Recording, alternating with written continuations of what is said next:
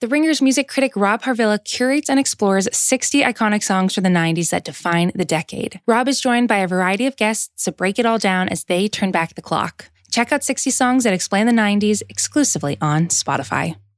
This episode is brought to you by Pure Leaf Iced Tea. Great iced tea takes you somewhere else, like new Pure Leaf Blackberry Iced Tea that we have here at the Spotify studios and drink quite a bit, where unexpectedly blackberry flavor transports you to a berry delicious place. So refreshing you may never want to leave. You will eventually have to, though. But take your time. Try new Pure Leaf Blackberry Iced Tea. Visit Amazon.com/PureLeaf and enter 20 Pure Leaf. That's 20 Pure Leaf for 20% off your purchase of new Pure Leaf Blackberry Iced Tea. This episode is brought to you by Pure Leaf Iced Tea. Great iced tea takes you somewhere else, like new Pure Leaf Blackberry Iced Tea that we have here at the Spotify studios and drink quite a bit, where unexpectedly blackberry flavor transports you to a berry delicious place. So refreshing you may never want to leave. You will eventually have to, though. But take your time. Try new Pure Leaf Blackberry Iced Tea. Visit Amazon.com/PureLeaf and enter 20 Pure Leaf. That's 20 Pure Leaf for 20% off your purchase of new Pure Leaf Blackberry Iced Tea.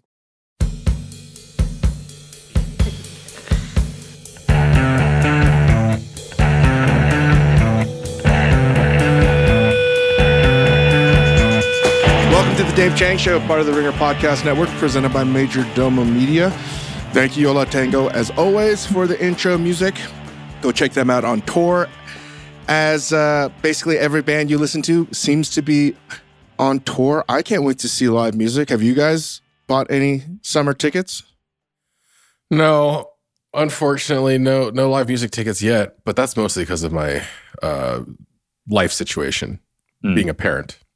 I am not a fan of live music, but I support musicians. What? You hate food. You hate live music.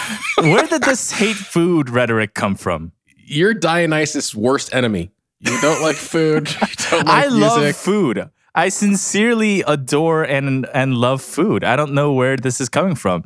However, I don't like live music. I'm actually pretty on the record about this. Anyone who's ever followed my work knows that I don't like live music. Full stop. No live music. Thank you, Isaac, for continuing to help us hemorrhage listeners. I'm the wet blanket of this podcast. I don't know what to say anymore. All joy has been taken out of line. Which leads us to maybe a question. What are your thoughts about the world we know before COVID in terms of the top 50 list, the Michelin Guide, the 101, the Eater list, the New York whatever, food writing, the gatekeepers, all of these things? Do you think any of that matters anymore? Because I feel like there's a growing sense that the foodie culture that was so, I wouldn't say dominant, but really peak niche bubble 2000 to 2020, like a good 20-year run, is not nearly as strong as it once was. Your thoughts? I think that those gatekeepers, and I mean everything from the top down, Oscars, Grammys, just look at how it's played out over the last few years, and the trickling into food media, the award systems of all of the those bodies across the board seem to have less idea of like what the fuck to do right now than any other organized system on earth. But it's not even that. It's like where to eat and what to eat. Like, I don't know. And I'm not saying it's a free for all. And, you know, our friends that work in these websites and the traffic, the guides seem to be doing a lot better than anything else. But, you know, that sort of ravenous appetite for what was next. You know, when our good friend Ivan Orkin was live broadcasting his meal at Noma, Tokyo, like several years ago, I think everybody that I knew in food that couldn't make it there was following that. And it was like a holy shit moment. Do you think that would ever happen again? Like, are we, you know, that sort of frothy bubble that food was, like, it was awesome. And I loved experiencing it. But with everything that's happened, what I'm asking is, do you think we're going to recreate that moment where it's like, oh yeah, like I'm going to drop everything just to see, not even to eat, but just to follow restaurants and what to eat and what's the best steak this, and I don't know, like if I'm having a hard time boxing it in, it's because I just feel the zeitgeist has changed. That's just me. I think it's a little bit cyclical and a little bit not. I hear what you're saying. I think the gatekeepers don't work now because the gates are wide fucking open, right? That's what you're basically talking about. The gates are open. There's nobody stopping us at the gate anymore. But what is going to emerge from that, the original function of the singular newspaper food critic was the person who, with all of the options you have in New York City, you need somebody who can boots on the ground tell you what to eat, where your dollar is best spent. I don't think that need goes away, and I think eventually will increase. I think like with so many people being let into the gates now, if for better and worse, it's going to become hard to parse what needs to be eaten again. I do think it's going to come back to some extent. I don't think it's going to come back in the form it was. I don't think it's going to be awards. I don't think it's going to be stars, but I think it's going to be raw information. That's what I think. I feel weirdly that this is the new era of like food vigilantism almost, right? I'm not saying it's good or bad, but what I really appreciate are the amateur, I don't want to use the word foodie ever again, but people that like love to eat and are pursuing the new. They're doing the work. They're really doing the work. They are going out to places that no one else is going to.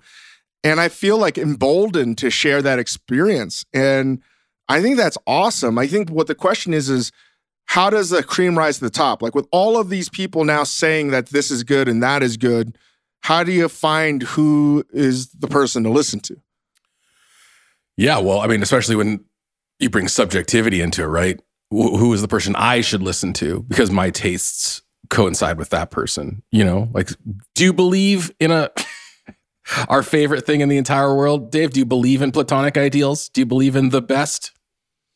I think I'm going to take a page out of Little Meg's book when talking about sushi in Tokyo.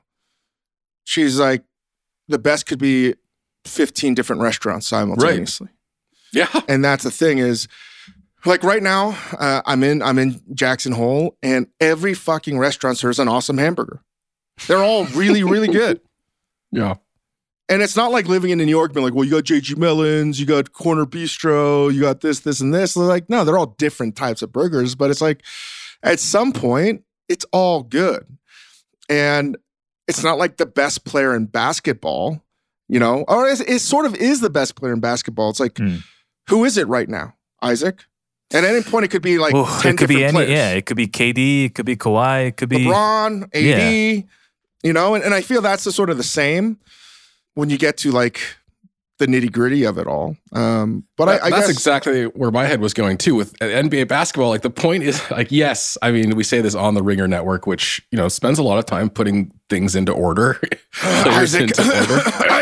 We do. But my big takeaway, like having gone to one or two games recently is like, NBA basketball is so fucking good. Just like the burgers where you are, Dave, so fucking good. And it doesn't really matter to me because no matter where you go, you're going to see some exceptional high quality game. You're going to have an exceptional burger. So I don't know. Does it matter? Do we need to rank them? Can I ask, are we then going to move to more of a collectivist idea of foodieism, right? It's more like the scene, the pizza scene in New York, iconic, scenes. Are we going to start talking about the kebab scene in Los Angeles? I think we might already be there, but is that going to be more prominent than individual restaurants? I don't think so. No? I don't think it's collectivism. I think this is sort of representative of culture in general. Like no one, like you're going to broadcast your own audience. I think the difference is if you are a person that has a platform, like say a critic for the New York Times, I think it's harder than ever because you can't fuck up. Mm-hmm. Mm-hmm. You can't fuck up. And it's not like watching a movie where it's like fucking up would be like Godfather 2 is a shitty movie, you know? Citizen Kane is garbage. You can't, that's not like there's enough data to where you can build a consensus. What I'm saying is, I think what is becoming very clear to me, to become an expert in food, you can't really say that. And not to sound like the School of Athens, you can't say you know anything, you can't be an expert in anything, but I sort of mean that, is that you really need to approach every subject and be like, I'm still learning, I have no idea. Because you are physically limited by the knowledge of experience. You just can't taste everything. But I think that causes us to get into a really crazy new area where people assume that they're expert. Well, like, there are people, I won't name it, on like the food websites that claim they're Japanese expert in food. And it could be anything. It could be Cambodian cuisine. It could be Sri Lankan cuisine or whatever. Like, how the fuck do they know? Like, I remember when Pete Wells reviewed Nakazawa, and I could pick on any critic, but I'll always remember this one when he's like, yeah, Nakazawa doesn't have the best rice compared to 15 East. I'm like, what the fuck? What the fuck did you write? You're like, that's ridiculous. You know, it's like, rice is sushi. Yeah, you know, the shari is sushi. So like, if a critic goes to a local pizzeria that's new and says it's not good, they're maybe judging it on their own experiences, but they may not know that these other trends that are happening, and they're just behind the times. Which is why I'm just saying, like, I think it's more interesting to find out who this next generation of people that know what good is. You know what I mean? Like, we need a platform that allows us to sort of, what's the word? Aggregate the best in class people out there. Because it's not one person. I think it's a group of people, just like there cannot be a group of, there can't be one great NBA player. There can't be one great sushi restaurant that's number one. You know, it's like a collection of people that have a good opinion and good takes, and they're like avatars for people. You know, like, what I like is going to be very different than what you like, Isaac, clearly, because you don't like anything. The slander. Why are you taking shots? But people that are Isaac Lee fans, the other people that are that also are Eeyore and misanthropes and hate chocolate and ice cream and live music, pummeled over here, and laughing babies. Oh yeah, and hate old people and babies. This is, you know, entirely the people untrue. out there in the world that sort of are in your boat. Yeah. That very, very small boat. They unbelievable. They want to know the best place to buy grape nuts. Like, they need to know that information. How do I recreate Civil War tack? We were just discussing something deep and meaningful about the food world, and while we're turning they want to know what are the best earmuffs to wear when your friends force you to go to a live concert and have a good time with them. Like, how can I block out that noise? Get custom silicone ones is actually my answer. How do you boo the artist on stage without never boo. I support musicians. I just don't like going to live music concerts. Which heckles hurt the musician the most when you yell them from the crowd. Like, they need to know this stuff. This is all 14 of you. They look to Isaac Lee as their avatar about where to go and what to eat. And I don't think it's this distilled one thing for everybody, right? It's not this monoculture. And yet, weirdly, I don't think we have a platform that embraces that multi-perspective universe. Yeah. And I just don't think we have... It doesn't do these gatekeepers or these periodicals justice, like, doesn't do them any service to embrace other people's opinions other than the people that they employ. You know what I mean? Of course. But there's no platform that sort of like allows it. And it's not Reddit, but in that Reddit, like Wall Street Bets type of thing, like, we don't have an open source. These are the people that are really fucking good at their jobs. And it's not the blog posts. It's not e-gullets. It's not mouthfuls. It's not opinionated about dining. It's not any of that shit. It's just like, honestly, maybe it's just TikTok. Maybe it is just Instagram. You know, I think the people that are going out there and making these like 1 minute clip videos, it's highly informational. Yes and no. I think it is that to some extent, but what is missing from those platforms is exposure to stuff outside of your interest. Like, I want to be exposed to experts in things that I don't know yet. Right. And so, like, I don't want to create an echo chamber where it's just, you know, it's Isaac's list and it's just people who want noise canceling earmuffs and grape nuts, because that's our field of interest. I want to see, oh, hey, I've always been interested in knowing more about Ethiopian food. Who is this person who seems to know everything about it? That's the missing part from those systems. But you're sort of agreeing with me, is that, like, we need to have some kind of like de-incentivized egalitarian experts in each field. I was thinking like a super league, you know, just like just a group of people that are like, I don't agree with you. I'm not looking for agreement or consensus. Right. But it's just the people that like, I respect to disagree with you, but this is my take. This is what I think is good. And people do this anytime. It's like choosing a video game character. And I'm not saying that that would exclude new ways of learning about eating, new restaurants, new techniques. But for me, as a diner, as someone that's in this profession, I'm like, man, like somebody needs to just like create something where it just sorts out all the bullshit and like follow this person. And it's not an algorithm. No, the algorithm just creates the echo chamber, because I was going to say, the analog is like Netflix, which is, this is an 86% match for your tastes. But it is the Super League, Dave, except for it's the Super League with promotion and relegation. Because if you're the expert, but then enough people are like, you know what, your recommendations suck. You need to be relegated out of the Super League and not be a voice of authority anymore.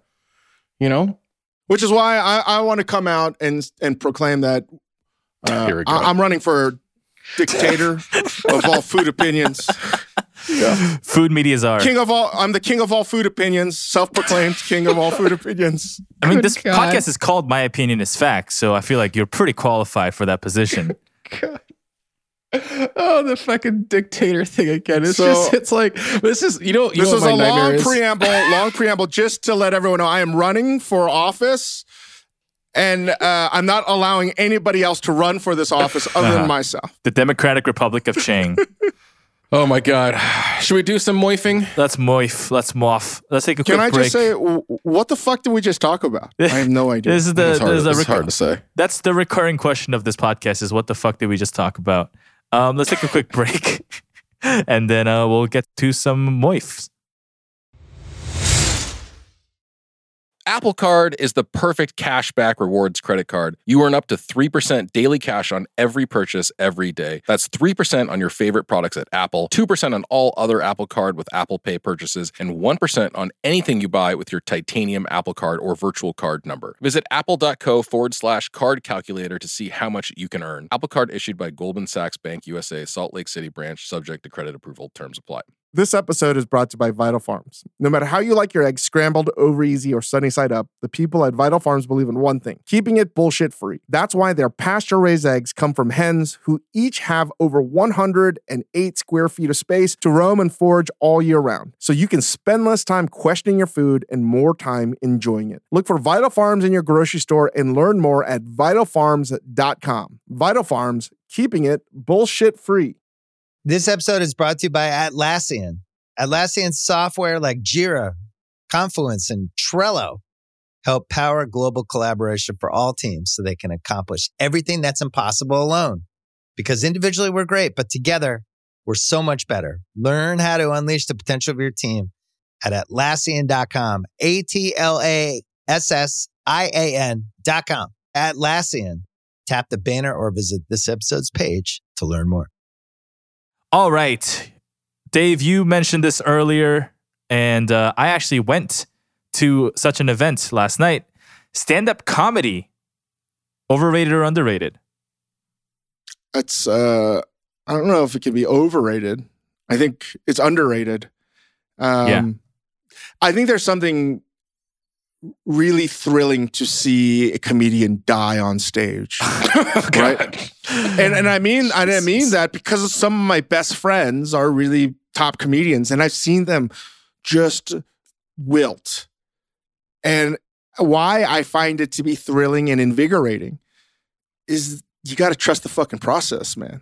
And it's about picking yourself up, sometimes intentionally failing. I know some comedians that literally the only way they know how to do it is just to get bloodied and fucking bruised and battered and to piece themselves together only to break themselves again the following night, or sometimes 3 times in one night. Mm-hmm. And what I love about it is when you see a great comedian on stage crush it, that was not an overnight thing. That was just hundreds of hours of getting to that point. And I love it. I love that so much to see that process. So that's why I think it's what I think is underrated about comedy is the process to get to something transcendent. And I think it's like anything that's a great work of art. And I see a lot of myself in that process. which also means that I think I should be a great comedian, potentially. Oh my God. I can't wait to see you bomb on stage. Yeah, I never really thought about it in that way. That like that sort of, the thrill of Formula One or NASCAR is like the threat of a crash. That it's a dangerous thing. But I'd never thought of the threat of a comedian sort of dying on stage as part of the thrill. Again, I'm saying this all facetiously as a joke about potato. I would never do that because it's so fucking hard. But Chris, you're right. It's not even the thrill necessarily. I think I've never articulated this. I love it when people swing for the fences. Well, I was going to say I was just thinking the high wire act jokes. When you said that, I thought about in Aziz's set before he did his last Netflix set, he has that joke where he's like, "Did you guys all hear about this thing where some pizza place put a swastika and a pepperoni on their pizza?" And his whole joke is relying on somebody in the audience to raise their hand and say, "Yeah, I heard about that." Because, statute of limitations here, I'll spoil the joke, but he's like, "Great, because I fucking made that up and you're a liar." But like a high wire act like that, where if nobody raises their hands and they don't come along with you, you're going to flop. Like that shit is thrilling. And you think about it after the fact. And just hearing you talk about the reason you like stand-up, that's the first thing that came to mind are those jokes that like, there's no guarantee of a laugh here. I need things to go right on this joke. Mm-hmm. Mm-hmm. I love it. I mean, it is. I have so much respect for what they do. I could never do that because I can't even dance in front of the people. Why the fuck would I tell a joke in front of people? Yeah, I love stand-up comedy. I went to a show last night. It was a lot of fun. There's nothing like laughing with the room full of people. I got a good contest for us. A good bet. Okay. No. Oh, God. When we do this caloric experience that Isaac Lee has not yet realized he's been drafted in. What? Sorry. Excuse me? Oh, yeah. You're doing drafted this too? In the caloric experience. No. 100%. No. This is against my will. Loser of the caloric experience challenge. No. I refuse. I know where this is going. Loser of the caloric experience challenge has to go on an open mic. Oh, no. Absolutely not. Yes. No. Dude, it's better than a tattoo. No. Was a tattoo on the table? Nobody agreed to these terms. Yes, a tattoo's on the table. I am not signing this contract. You know what? Fuck it. Whatever it takes to lose some weight, I'm in. Let's do this. I'll do an open mic. Let's do this. Open mic. It's got to be 10 minutes, and we got to Instagram live it. Yeah. You gotta have 10 minutes of material? Oh, no. 5 minutes. All right, we'll do 5 minutes. 5 minutes of material. The loser has to go open mic. Any open mic. I refuse. This is point the gun at my head. I'm good. I mean, this is how confident Dave is, though. Can you imagine Dave ever showing up at an open mic and doing his tight five? Come on, man. I will literally go on the Lance Armstrong fucking drug routine. I will pump myself full of fucking anything I need to never go on open mic. How many people would want to see you do that? Like, I will get so much help from people who want to see you. Oh, yeah. That. I'll just fucking do cocaine every day. Good luck. Oh, God. Lawrence Taylor was the greatest football player on cocaine. Chevy Chase was the greatest comedian on cocaine. I think I'm going to be the greatest caloric experience contestant on cocaine. Don't worry about it. Fine. You do coke and I'll do fen, and we'll just see each other in the grave here. Oh my God. All right. What is happening? What is happening? I don't know. Our next topic. Cabeza. Do you think this is the most random ass fucking 30 minutes we've ever recorded? I mean, we set the bar every single time we do one of these. It gets more and more chaotic. But anyway, Cabeza.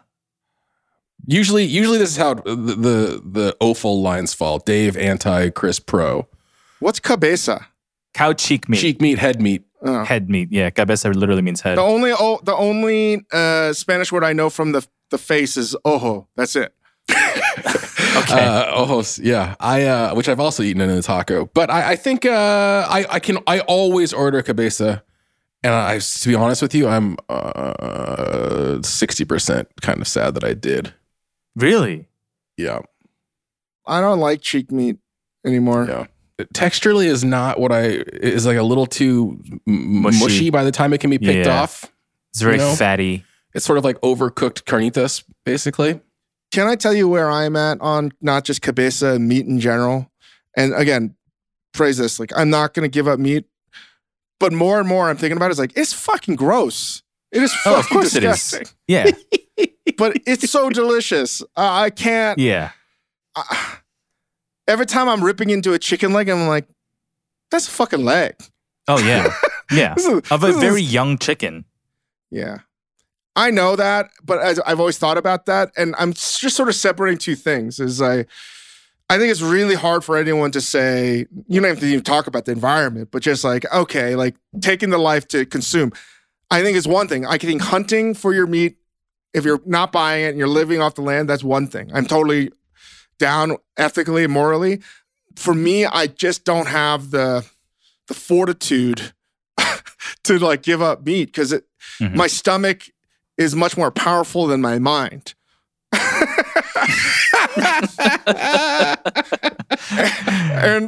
and like one reason why, besides this, I guess just working with meat so much, it's just like, man, like I don't want to cook chicken meat anymore. It's a pain in the ass. I would if it's an animal that I killed and shot. And I mean, I know that we'll serve it on restaurants. I'm giving you like something that I'm wrestling with. And like, it doesn't even have to be that. It's like fish. Like I've been spending so much time going all the way back to college thinking about ahimsa and the perspective of a non-meat eater, or even like the concept of Jain, like the philosophy of this religion, Jainism, which I think is really beautiful. Like if you're going to like stop suffering, like just go all the way. I'm saying all of this because I think I'm turning 44 this year in a month. I have now spent more time, 20 plus years, thinking about what it must be like to be a vegan or vegetarian, not for just environmental reasons. That is a whole nother subject, but simply because you don't want to take the life of something. And what that means.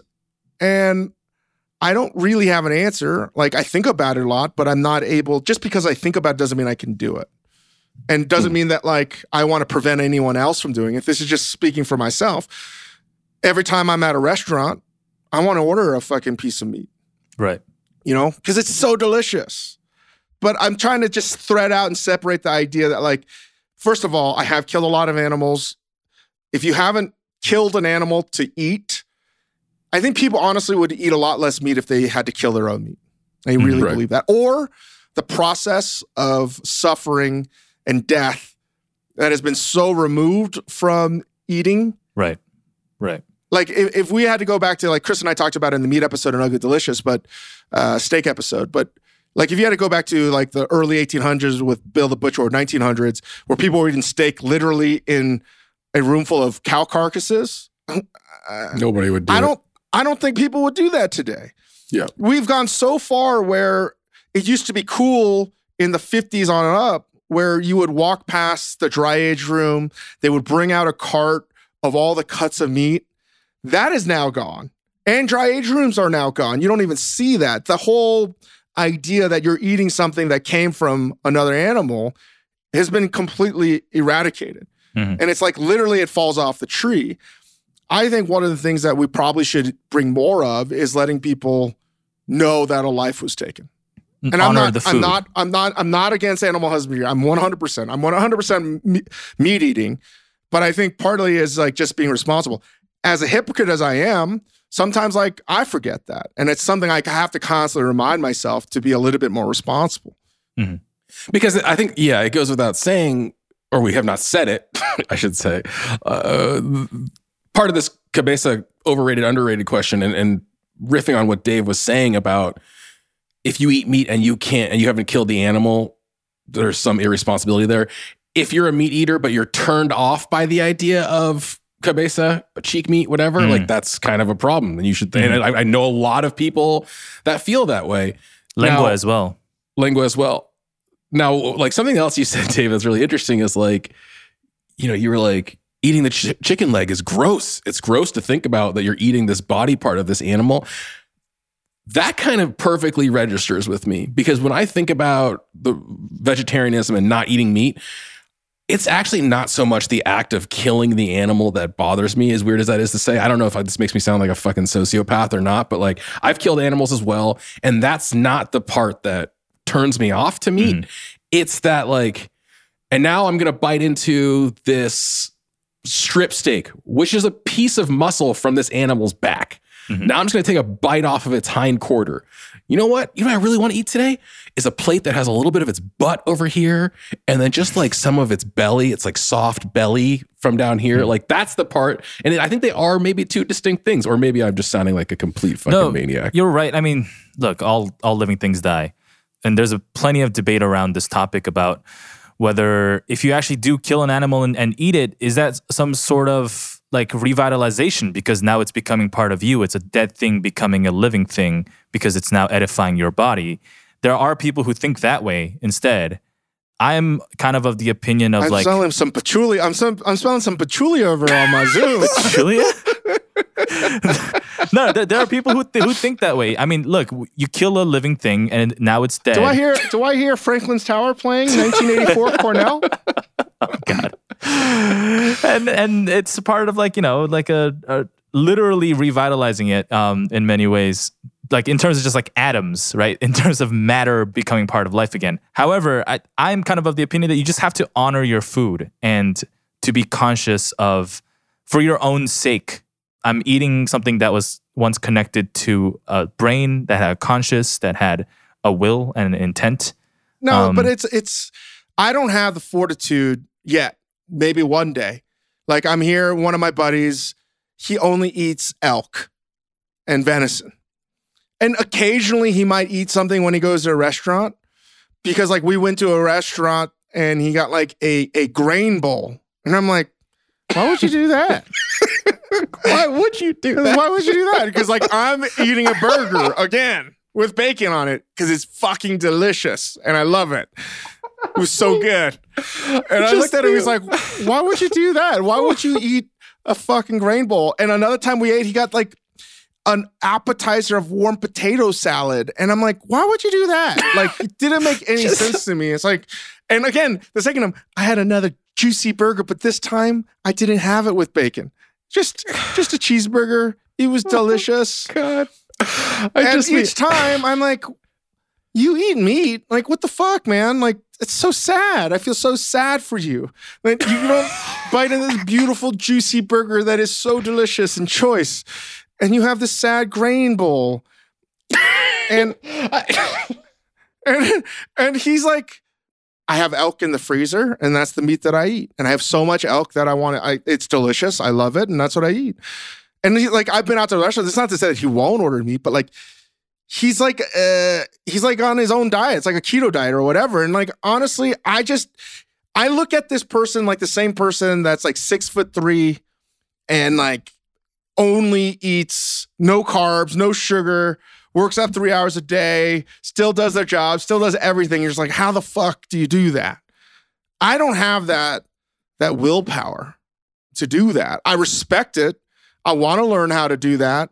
I've never hunted elk before, and it's something I clearly would love to learn how to do, but I think it would be a different feeling to know that, oh, everything I'm eating, and it's very different than like, I know like Zuckerberg and all these tech bros are only doing like, I only eat fucking meat, I hunt. No, I think this is a very different thing. Nothing like that. Yeah.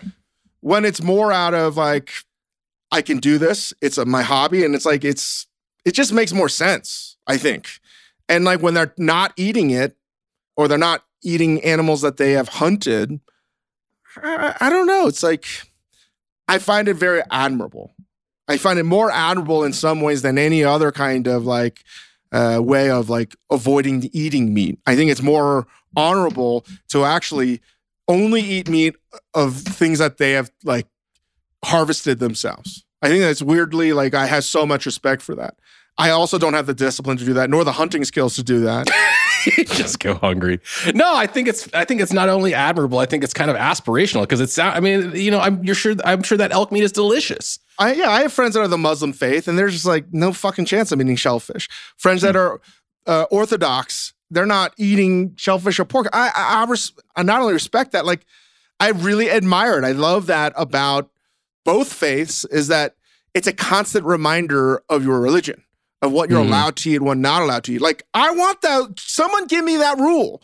I don't want a constant that rule. affirmation of your faith. Like, it's an act you have to perform constantly. It's not like I can just be a sort of like lazy version of whatever I believe in, right? And I don't want that rule to be, I don't want a rule to be when I have a heart attack and it goes like, you got to only eat vegetables now. You're like, fuck. You know what I mean? Like, I don't want that to be my reminder. It's like, oh, I have a fucking triple bypass surgery and then you have to eat well or something like that. I really admire where people just have the discipline, like, no, I'm not eating that. Like, when someone passes a bacon, I'm like, motherfucker, you are. You're so powerful. God, your God is so great. You're such a true believer. Your God is so fucking great. It's like, God damn it. But like, or you could think about this. Your God is a sick, sadistic motherfucker. And I'm here for it. I think it's like, no shrimp cocktail, no anago, no bacon. Oh my God.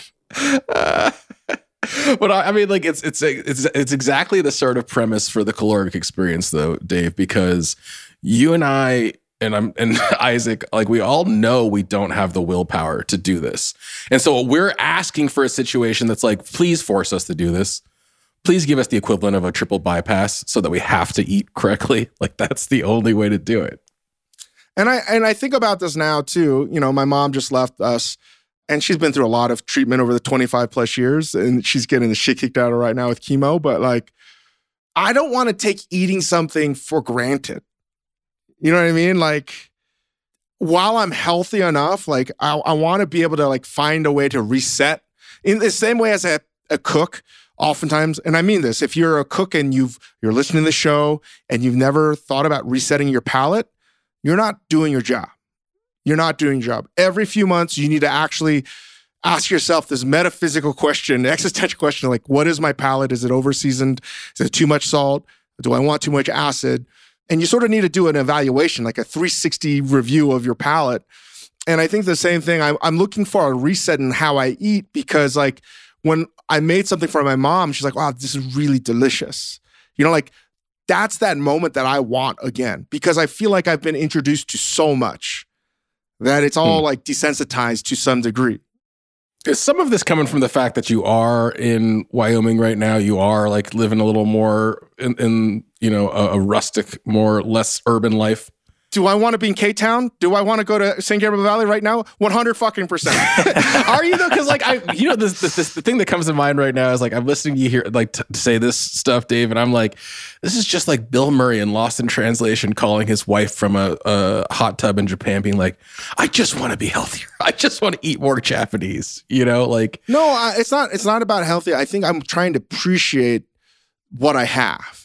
You know what I mean? Like, and I guess in some ways it's when I've talked about hamburgers again, it's like, I don't want to be elitist in that sense. Like, you can't think a burger is fucking delicious, right? Like, and it goes back to when people are like, oh, you like Domino's? I'm like, yeah, I grew up eating Domino's. It's what I thought was the first pizza. It's like, I think it's stupid to say like, anybody that likes Domino's is an idiot, or Papa John's. Yes, you can fucking hate them for their company values and shit like that, but I think what I'm trying to get less of is judging somebody because they can or cannot eat something, or they like something a certain way.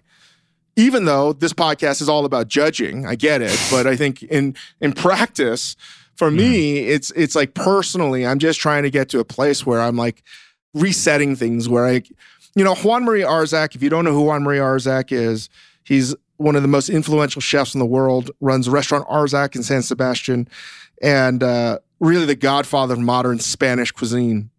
And his daughter, Elena, is an outstanding chef in person.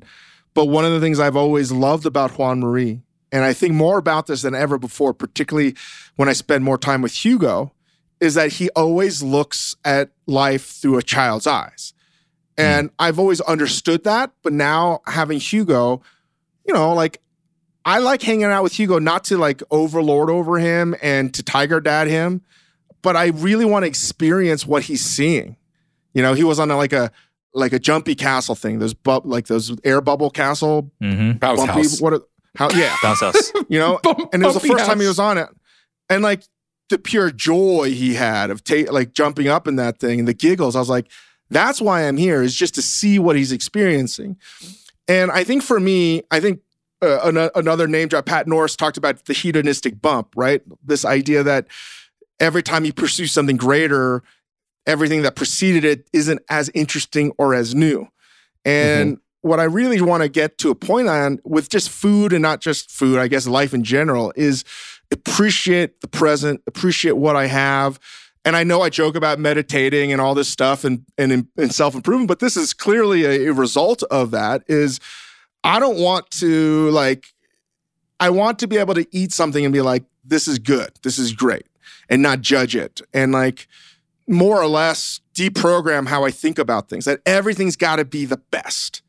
You know, and to tie this into how we talked about the podcast at the top, like the pursuit of the best, I think has been an extraordinary detriment to actually gastronomy in general, right? We've eliminated everything in between. And it's this barbell thing now where you have shit or like the best of the best of the best. And all we ever talk about is the best of the best of the best instead of like everything else. No, it's a fallacy too, right? In order to get to, if you want the best of the best of the best, you want to call something that, then you have to narrow the field down to something slim enough that you can do so. And then you start cutting everything out. That's why it happens, is the pursuit for that, Dave, exactly what you're saying. Trying to get the best restaurant in the world means, okay, well, we can't consider every restaurant. We just got to consider fine dining. The top 10 pizzerias in the world.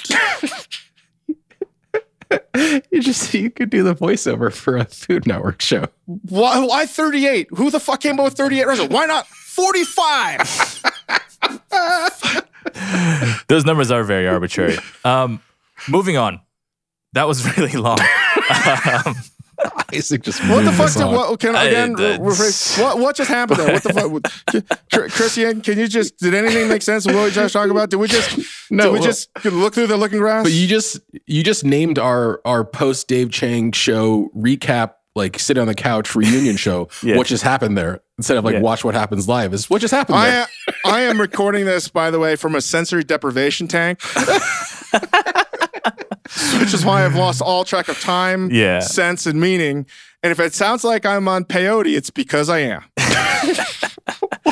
All right. Isaac, Isaac, I would 100% endorse you starting a what just happened there post Dave Chang show recap half hour. Let's do this. Let's do it. Boba. I think I know the answer to this question, but overrated or underrated? You know what was overrated? Me. For thinking that Boba was underrated. Fucking stupid motherfucker I am. Dumb ass. Dictator Dave Chang just killed dumb Dave Chang. In the multiverse. Dave Chang has been expelled. Excommunicated. I just got fucking pruned because I was so fucking dumb. And I'll be honest, I hated Boba. And now I think it's amazing. That's all I have to say about that. My memory of Boba of early days was driving home with Boba drinks with my brother from Chinese school and just shooting tapioca balls at stop signs out the window every time we stopped the car. That's exactly the only reason why I like Boba. It's like it made one hell of a spitball. It's an unbelievable spitball as Boba. I mean, because if you know what I'm talking about, like you get the giant straw, right? It's the straw that Wendy's should fucking sell the Frosty in. You hear me, fucking Wendy's? Yep. It's amazing because you lodge your fucking straw with one Boba, but it's like a perfect vacuum. It's like a perfect seal. So when you exert enough PSI, it just shoots out. If you literally launched faster than the speed of fucking sound. It's unbelievable. It should be Boba should be banned. It should be illegal, man. It's a fucking deadly weapon. If you've never launched a Boba out of the straw, like you will be shocked at the velocity you can get on one of these little fuckers, man. They fly. They really fly. There's like a shrimp that has like a gun. Did you know this? Yeah. What's it called? Like a cannon shrimp or whatever. Yeah. Wait, what? It shoots water faster than the speed of sound, and that's how it stuns its prey. Holy shit. The Boba is the exact same thing. Do not fuck with it, Boba. Spitball. It will paralyze you and knock your ass out. You can hunt big game with a boba, just like boba tea, man. Yeah, like I'm gonna go hunting for moose and elk. I'm just bringing boba. Everyone's like, oh, I brought a bow. I brought a rifle. Chang's just like, oh, I just got this boba tea from the Quickly over there. I'm gonna take. It's gonna provide me sustenance in between. But I will say that not all bobas are the same. And I guess for me, like many things in life, I just never had great boba tea. And it took the St. Gabriel Valley to just show me what a just ultimate stupid motherfucker I am for not appreciating boba, because every time I buy boba at some of the top shops, I drink it. And sometimes I'll even go for like they even have like cream cheese or like crunchy, or the toppings now are crazy. They're all fucking delicious. They're all so good. They're so good. Extremely delicious. And I swear to God, sometimes I'll just, what's it called? Not fast, intermittent fast, just to eat a boba in the afternoon. Because I know it's like 9,000 calories, the one that I want to get. So basically I was like, in order for me to eat boba, drink boba, I have to avoid breakfast and lunch and all snacks. And I look at it as like my meal. It's like my NutriFast shake for the day. And I will tell you, man, I swear to God, it happens every time. I take a sip of this boba that's like way more expensive than I want it to be. And I taste it on the ride home and I'm like, oh my God, this is so good. Every time, like clockwork, I taste this and I'm like, oh, wow. This is outrageously good. Now, Dave, it shocks me how good it is. It's unbelievable. Does this at all affect your opinion of Asian dessert? Ooh. This is not dessert. What do you mean a boba tea's not? You just ordered a cheesecake crunchy topping. It's not dessert. All of a sudden, you're terming Anthony Scalia? No. No, I wasn't accusing you of breaking your thing. I'm just saying it shows that Asians are capable of making delicious sweets. Wrong. It just doesn't categorize that way. Does anybody, it falls into tea drinking. Is it tea drinking? What is the tea content in your cheesecake fucking boba, though? Very low tea content. People fucking put cream in their tea. It's the same, and sugar. It's the same. But you saying it's like tea drinking is like me saying Earl Grey with cream and 2 things of fucking sugar. I'm not saying, oh, that must be dessert. Get out of here. No, this is bullshit. This is like me saying like, hey, Dave, let's go get a cup of coffee. And then I buy you a strawberry frappuccino from Starbucks. Right. Unfortunately, it still falls under coffee. Does it? I don't make these fucking rules up. Ask the time variant police. They're the fucking ones that know. You've been watching Loki too much. Oh my God. All right. Miraculously, again, we are out of time. What is the best thing you ate this week? Dave, you got something I can go? Go. I made a chuck roast yellow curry a couple days ago.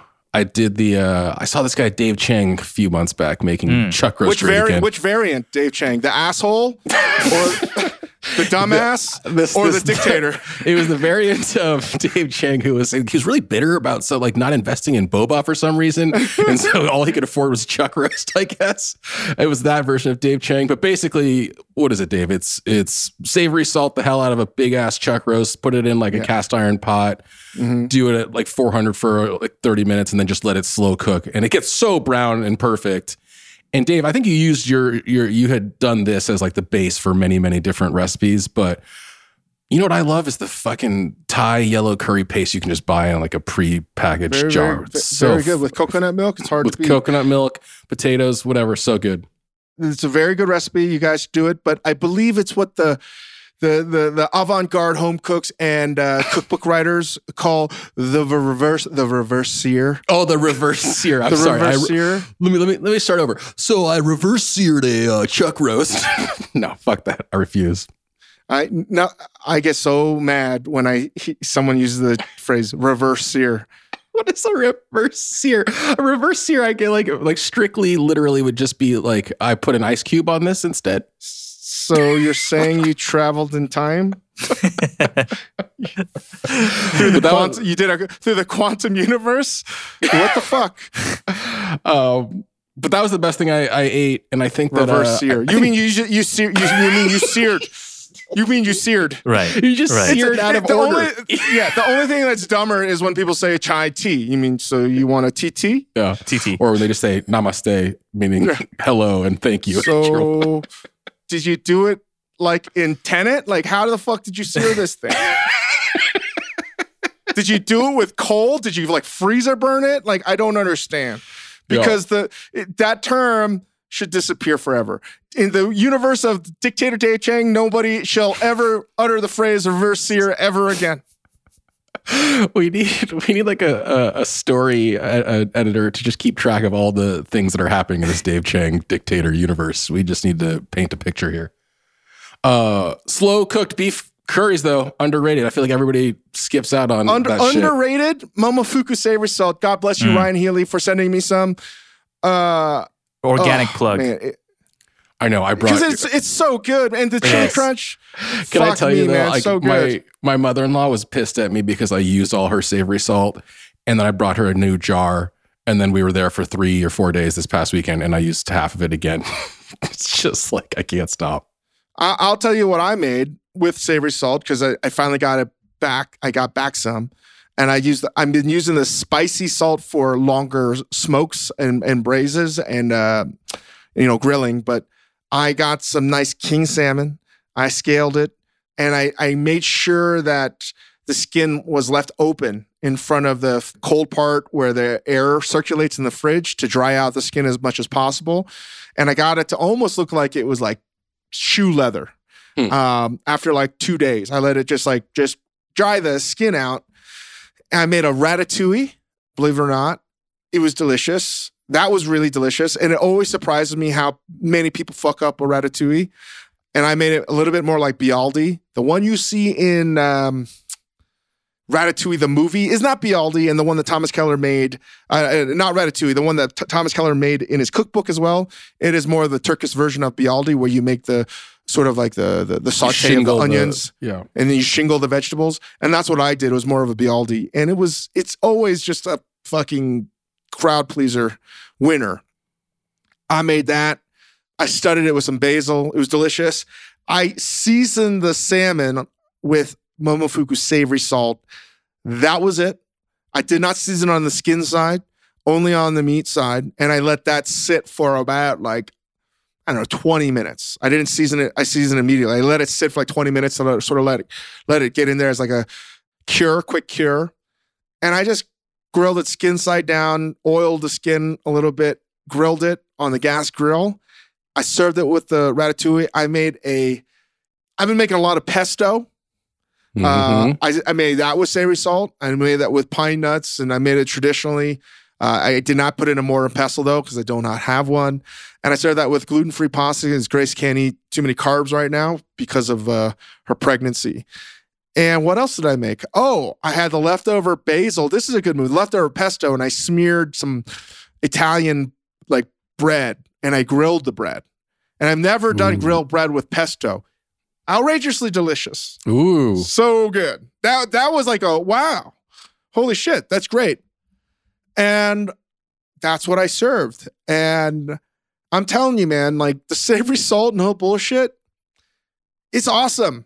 It really does. And everyone's like, wow, what'd you do to this? I'm like, you know what I did to this? I just cooked it with savory salt. Have you guys been adjusting savory salt as you go? Has it been changing over time? It's remained the same. It's great. It's really, really great.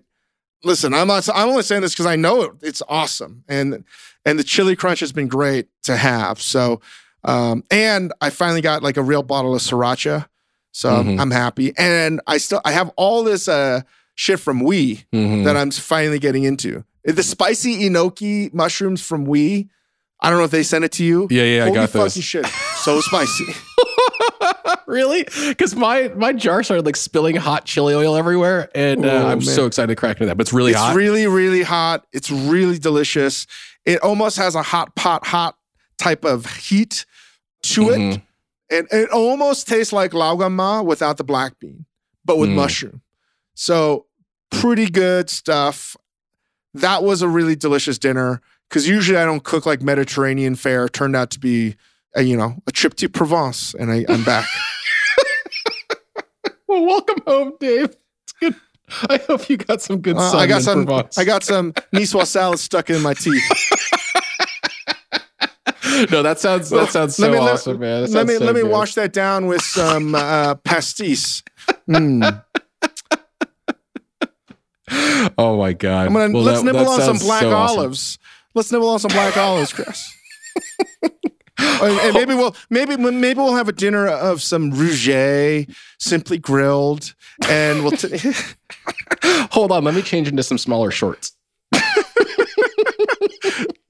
See what happens in one imaginary trip to Provence, to Nice, and we're wearing fucking underwear to the beach. Everybody, this caloric experience. What diet are you on? The caloric experience. Oh, I need to get on that. Yes, you should.